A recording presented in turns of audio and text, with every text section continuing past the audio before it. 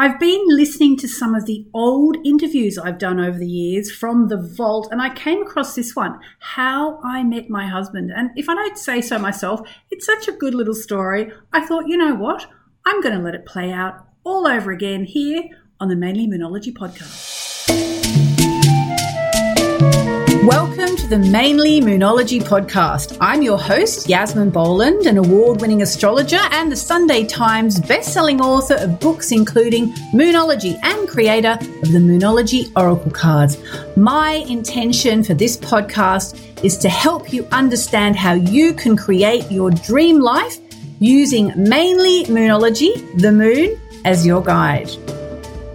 Good morning. Hello, everybody out there in Radioland all over the world. This is Yasmin Boland. I'm coming to you live and direct this week from Paris, France. Last week I was in India. This week I'm in Paris. Next week I'll be in London. Yes, I'm confused too. What I wanted to start off by talking about today is the fact that I'm in Paris at all. Now, for one thing, as I say every time I come here, if you're a regular listener, you will have heard me saying this before, but being in Paris, to me, is a really good example of how manifesting works. I feel very strongly that I totally manifested my Parisian life. And I have a kind of a Parisian life because, as it turned out, I ended up marrying a Frenchman. Now, why is this a manifestation? Okay, so I grew up in a very small little town called Sandy Bay in Hobart, which is in Tasmania. You might have heard the Tasmanian Devil. I think you guys in the States had a cartoon about the Tasmanian Devil. And, so Tasmania is the island state, very much sort of south of the mainland of Australia, as we used to call it. It's a bit like Hawaii is a part of the United States, but it's off the mainland. Tasmania is a lot closer to the rest of the mainland, a lot closer to the mainland Australia, but it's south, it's an island. And I grew up there, and all my life growing up as a sort of a young preteen and then as a teenager going to farm school there as I did, I dreamed of living in Los Angeles or Paris. And it really was like an obsession with me. And I couldn't really say if it was more about LA or more about Paris. I just dreamed of both really strongly all my life. It was an obsession. It was a dream. I kind of made, what these days we would call a vision board. I did it very unconsciously. I would say I was in my early teenage years when I did it. And I think I actually did it mainly about Paris at that point. I would cut out anything to do with Paris from magazines and newspapers, and I put them on my wall. And as I say, back in the day, I did it completely unconsciously. Nowadays, we all know that a vision board is something that can help us to manifest our dreams. And in fact, I keep reminding myself, let's start doing vision boards together for the new moon, because it works absolutely perfectly. Or I might do a vision board workshop at some point in the not too distant future as well. Or maybe an online workshop. But yeah, so I did this. Really for all the time I can remember. And I actually ended up studying French at school. Now, a lot of us study French at school, but I was quite obsessed with it. And as I said, I grew up in this tiny little town on the, basically between Tasmania and Antarctica. There is nothing but a lot of very choppy water. It's the end of the earth. And I just dreamed and dreamed and dreamed of going to live in Paris one day. And so eventually I left school. Well, let me just say, I actually studied French all the way through school. And in order to study French in my final year of school before university, I actually had to kind of make a special appeal to my teacher, Madame von Bibra, one of the most influential people in my life, and to say to her, listen, Madame, I know I'm not that good at French, but I really love it, and I really want to do it for what we would call matric. It was called matric, HSC now in Australia. It's sort of the last couple of years of school. And she was like, well, I don't know. Of course, if you really, really want to, you can, I suppose. Actually, she didn't really speak like that, but that just gives you the French teacher accent. And so I ended up doing French in my last year of school, and then I managed to get my high school diploma, I think you guys call it. And so then I went to university, which I think you guys call college in America. And because I'd studied French in the last year of school, I was able to do it at college. And I ended up, against all odds, doing French all the way through university, to the point that I actually majored in French and managed to scrape through. I was so determined. And eventually, one thing led to another over the following years. Say, I don't know, maybe 10 years after I finished university, I eventually went to live in Paris. It was kind of a long story. I'd had a big breakup. I was really miserable. I was actually by this stage living at Bondi Beach in Sydney in Australia. If you know Bondi Beach, I know a lot of people go there when they're on holidays. And I got an opportunity I ran into someone in the street who said, hey, this is my keys to my flat in Paris. Would you like to go and stay there? And I was like, yeah, would I? Yes, please. So, a good way to get over the heartbreak and all the ensuing, tedium that follows that kind of thing. So I went to Paris and at my friend's house and with the keys that he gave me. And on the first night there, it was the new moon. And so I decided to jump in a cab and go to the Eiffel Tower to make my new moon wishes. And so I remember talking to the cab driver on the way in my, university French, which turned out not to be as good as I thought once I actually got to Paris and heard real French people speaking. But anyway, I got to Paris, I got to the Eiffel Tower, and I remember the cab driver on the way there said to me, I told him I'm going to make some wishes under the Eiffel Tower. And I remember he said, what are you going to wish for? And I said, well, I'm not really sure yet. I said, what would you wish for? And he said, I would wish for love. And then somebody else along the way I spoke to as well, and the subject came up, and I don't remember who it was now, but I remember saying, well, what would you wish for? And they said, I would wish for love. And I remember thinking, wow, everyone in Paris is just wishing for love. So, city of love, I guess it's not that surprising. So I got there, and I got under the Eiffel Tower, right under the spire, because I figured the spire would carry my wishes up into the universe. And I think I probably did wish for love. Actually, I can't remember now if I did. I think I did. I've got it written down somewhere. But I know what I definitely wished for was I wished to be able to stay in Paris. And at that point, I was only going to be in Paris for 5 days. And I wished that I could live in Paris. And I think probably wished that I could find love in Paris. Hi there. Aileen here, Yasmin's podcast producer. Do you ever get that feeling that you're a magical person who can create that dream life, but you're just not sure how to get started? Did you know you can work with the moon to get in touch with your inner magic and manifest your dream life? Well, get ready to have your questions answered and more, because on October 28, 7:30 p.m. US Pacific Time, Yasmin will be holding a live workshop in Seattle, Washington. You learn how to tap into extraordinary energies that the October new moon eclipse will bring. It's the perfect time for manifesting and learning about manifesting. There will also be astrology, moonology, rituals, chanting, and a lot more.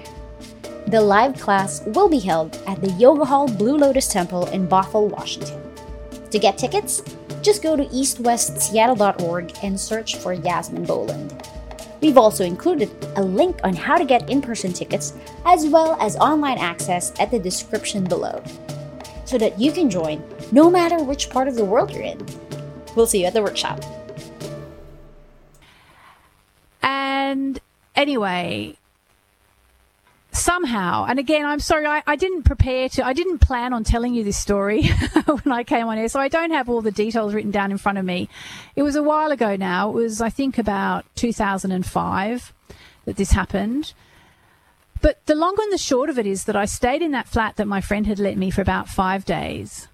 But on the way home from that trip to the Eiffel Tower, I actually took another taxi home. And as I got out of the car, I said to myself, right.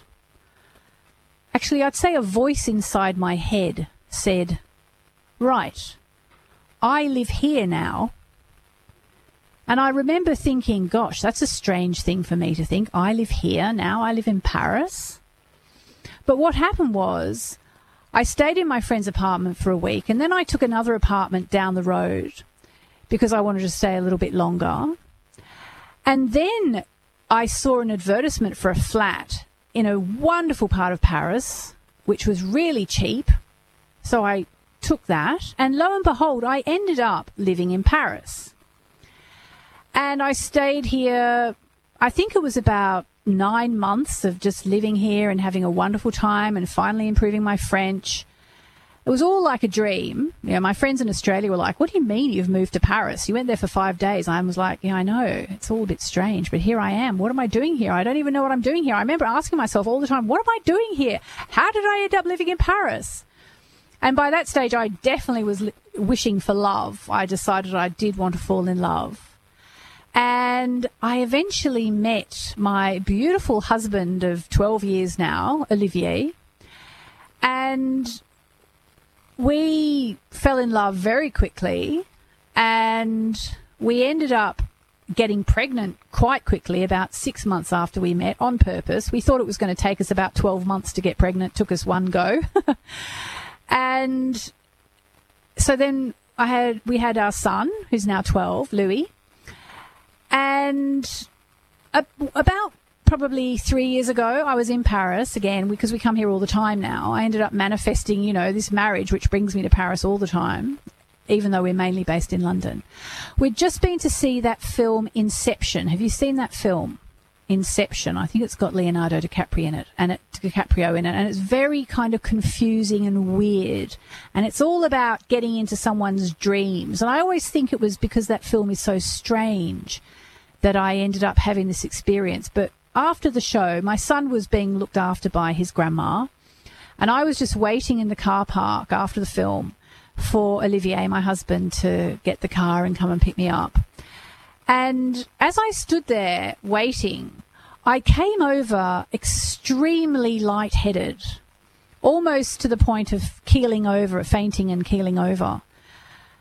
And what was happening was I was seeing literally my entire life and how it had all led to me fulfilling this dream to come and live in Paris and to sort of have a Parisian life.